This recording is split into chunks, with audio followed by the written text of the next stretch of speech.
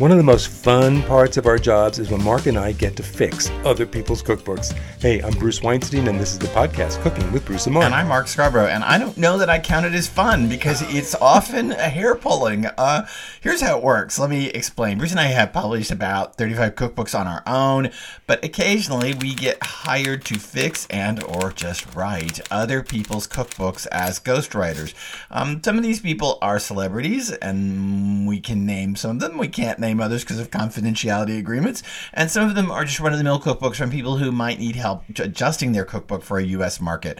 And so we get hired to do this, and it's I think it's hysterical because some of the challenge. Look, there's a reason there's a reason the publishers come to us and say, "Can you help?" Because whoever wrote the book turned it in. The publisher can't publish it as it is because there's often a problem. So the first book we're going to talk about was a restaurant cookbook, right? Yeah. And this is an Italian restaurant. They had their regular menu, but also every weekend they had a different old Italian grandmother, a nonna, come in and make her specialties. Those were the specials of the night.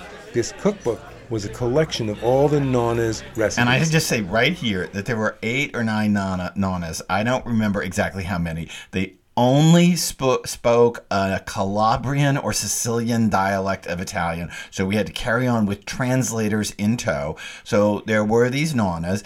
And let me just tell you that right up front, there were 8 or 9, I don't remember, 8 or 9 different pasta recipes. And I know you're going to say, what is pasta? Isn't it just flour and water or flour and egg and water? No. Oh, God. It was all about tears of your ancestors. Technique and how to make it. And we're just talking spaghetti here. And it was or fettuccine, or we're just talking standard pasta recipes, and each nonna had her own, and in fact they all hated each other and hated each other's recipes. So it was a whole deal. So the first thing we told the publisher looking through the manuscript was, okay, you have to cut it down to one pasta. Well, the first thing we were told is that's not going to happen because you have to differentiate these pasta recipes a little more. So, okay, we took care of that. That was the easiest part of the book. What was the most difficult part? Well, the first recipe up for the first nonna as you open the book was for, here it comes, stuffed spleen. Now,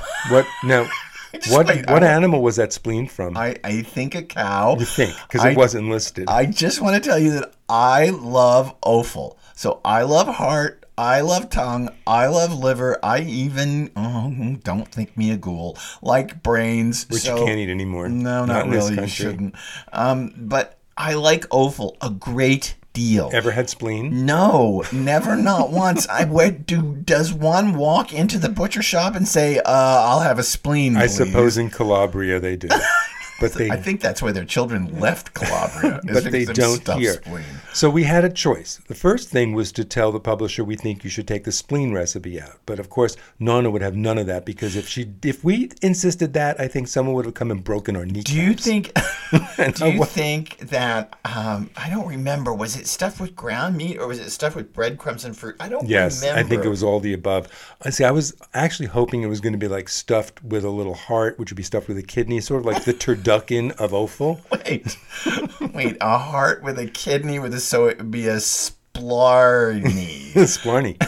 It's an Irish. It's an Irish dish. Okay. Well, anyway, we looked at this recipe and we just couldn't figure it out. I couldn't figure out how to test it. Part of this, I couldn't get a spleen no matter where I went. Part of this is not only rewriting their recipes, it's testing them because for example, these nonnas are using. Oh gosh, you would think that they're using grams because they're from Calabria and Sicily, but no, they're using handfuls and they're using. It weighs as much as a 2-month baby. Right. And they're not using standardized U.S. measurements. A 2-month baby's not a standardized measurement of flour? Not really. No. And so we were trying to figure this whole thing out, how to standardize these recipes. But Bruce also had to test them to make sure that they actually worked in, standard home kitchens. These women are working in a restaurant, even though they're just called in to do the specials. They're still working in a restaurant, and there's a whole thing with restaurant books versus home books. And I don't know where they got their spleen. I'm thinking maybe a local hospital. But they did not say what kind of spleen. Come on. I think that spleen is probably ground for dog food even today, but I don't know. Very nutritious, a lot of iron. Yeah, storing all those red blood cells. I just think that it was kind of crazy. And ultimately, we won that battle because the stuffed spleen was put farther back in the cookbook. Don't put your worst foot forward. That's our big advice. And the thing is, stuffed spleen might have been fabulous. I mean, I am trying to picture myself walking out of the kitchen with a tray of stuffed spleen with spleen rolling around on a serving platter as I bring it to the table and go, "Yay, stuffed spleen for dinner!" But it was just hard. Okay, so we're still on that cookbook, and there was a second recipe problem. And the ingredient here is not unusual. It was just a pasta with sea urchin. And sea urchin, it's delicious. If you've ever been to Japanese restaurants and had uni, well, that's the sea urchin roe, which is the only part of the sea urchin you eat. It's widely available in a lot of fish stores. But rather than just call for this sea urchin in the recipe, what did they call for, Mark? Well, they called for 6 sea urchins. Whole ones with the spines and everything. Yeah, well, I think that you can only buy them with the spines snipped, but still, it was 6 sea urchins cleaned. Well, I thought to myself, I'm the writer in our pair, and I was like, people don't know how to clean sea urchins. So I took that out. I was like, okay, here's the recipe for, 6 sea urchins. I don't know where one finds whole sea urchins in the U.S., but okay, fine. 6 sea urchins. And then I wrote an entire first step about how to clean them, how to use kitchen shears, what you're looking for, how to take out the roe, the egg sacs, how to save those, preserve them in the best shape, how to get rid of the rest, the whole bit. So I wrote that. And what happened to me? So it went back to the Nonnas, and what came back to us was, what are they talking about? Everybody knows how to clean a sea urchin. Yeah, exactly. It was this whole thing that she was just absolutely outraged that we would add a step to her recipe about cleaning them, because cleaning sea urchins is just obvious. It's just obviously what you do, and you don't need help doing that. Everybody knows how to clean a sea urchin. I mean, there's a few people in our life that we use as touchstones. So I called my sister, and I'm like, do you know how to clean a sea urchin? Well, that was like, okay, no. So it was sad. And in the end, what we did is we convinced them that you can buy sea urchin roe. You can. If you've been to a high-end fish market, you've probably seen those little wooden boxes with the sea urchin roe kind of, I don't know, lined up like envelopes or little tongues. More like tongues. In that little box, and they're kind of a pale yellow or orange color, and they're often on the ice in a high-end supermarket. And so we were like, people can find this. I don't know how many people are actually making sea urchin pasta for dinner, but you can find that part. I know it sounds delicious. It does sound delicious. I would eat that. So, these were two things that, one, there's an ingredient that nobody in the U.S. could get a hold of, and two, there's a technique that nobody in the U.S. really would know how to do, which is clean a sea urchin. That was the problem. Okay, so we're going to move on to a second book that we fixed. And this book was a diet guru book. I don't want to say diet. A wellness guru. Yeah. How's that? She was a wellness guru. She had gotten very popular through her blog and I think her YouTube channel. And she had a wellness book in which basically it's what you know. It was all based on smoothies, but it's what you know. Low carb, keto-ish. Okay, so she's got this breakfast smoothie and it includes, what it's in this. There was kale and blueberries and some cashews and my favorite ingredient, raw chicken liver. Yes, that's right. In a smoothie. She put raw chicken liver in a blender. So on one of our Skype calls, I said to her, "Oh, come on. You can't ask people to eat raw chicken livers in a smoothie. It's dangerous. You're going to get sued." Oh, the liability on that?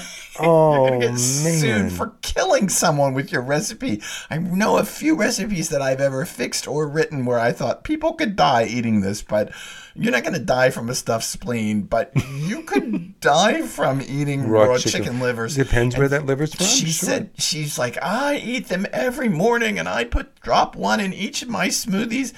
I thought, oh Lord. And I said, she said, well, what if we just make them organic? And I said, I don't think that your publisher's not going to like it. It's your so readers hard to are not find gonna organic liver anyway. No. I'm sure, because I think this person was a bit of a survivalist. I'm sure they were from her own chickens.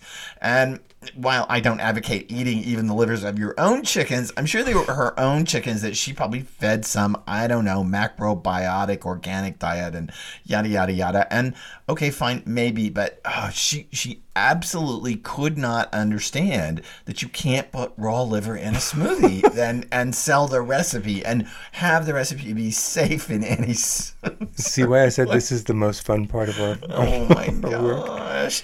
Hey, before we get to the last one, let me tell you to go to our Facebook group, Cooking with Bruce and Mark, join in the conversation. Tell us about some of your cooking nightmares, even if they weren't about writing cookbooks. We all love to share our nightmare stories from the kitchen, and subscribe to this podcast. We wrote a celebrity cookbook once. Well, we wrote the recipes for it. We didn't write the introduction to it, but we wrote the recipes and the head notes for a very prominent celebrity who will go nameless. And it was a diet plan.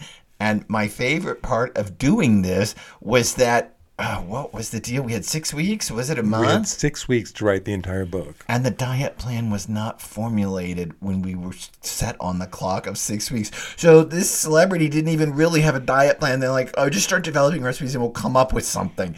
It's like, how do you develop recipes for a diet plan that doesn't exist? And let me tell you, in the end, there was lots of sugar-free Jell-O pudding mix used in these recipes. Oh, God. Gross. Which just is the chemical signatures through the roof, but at least there's no sugar in it.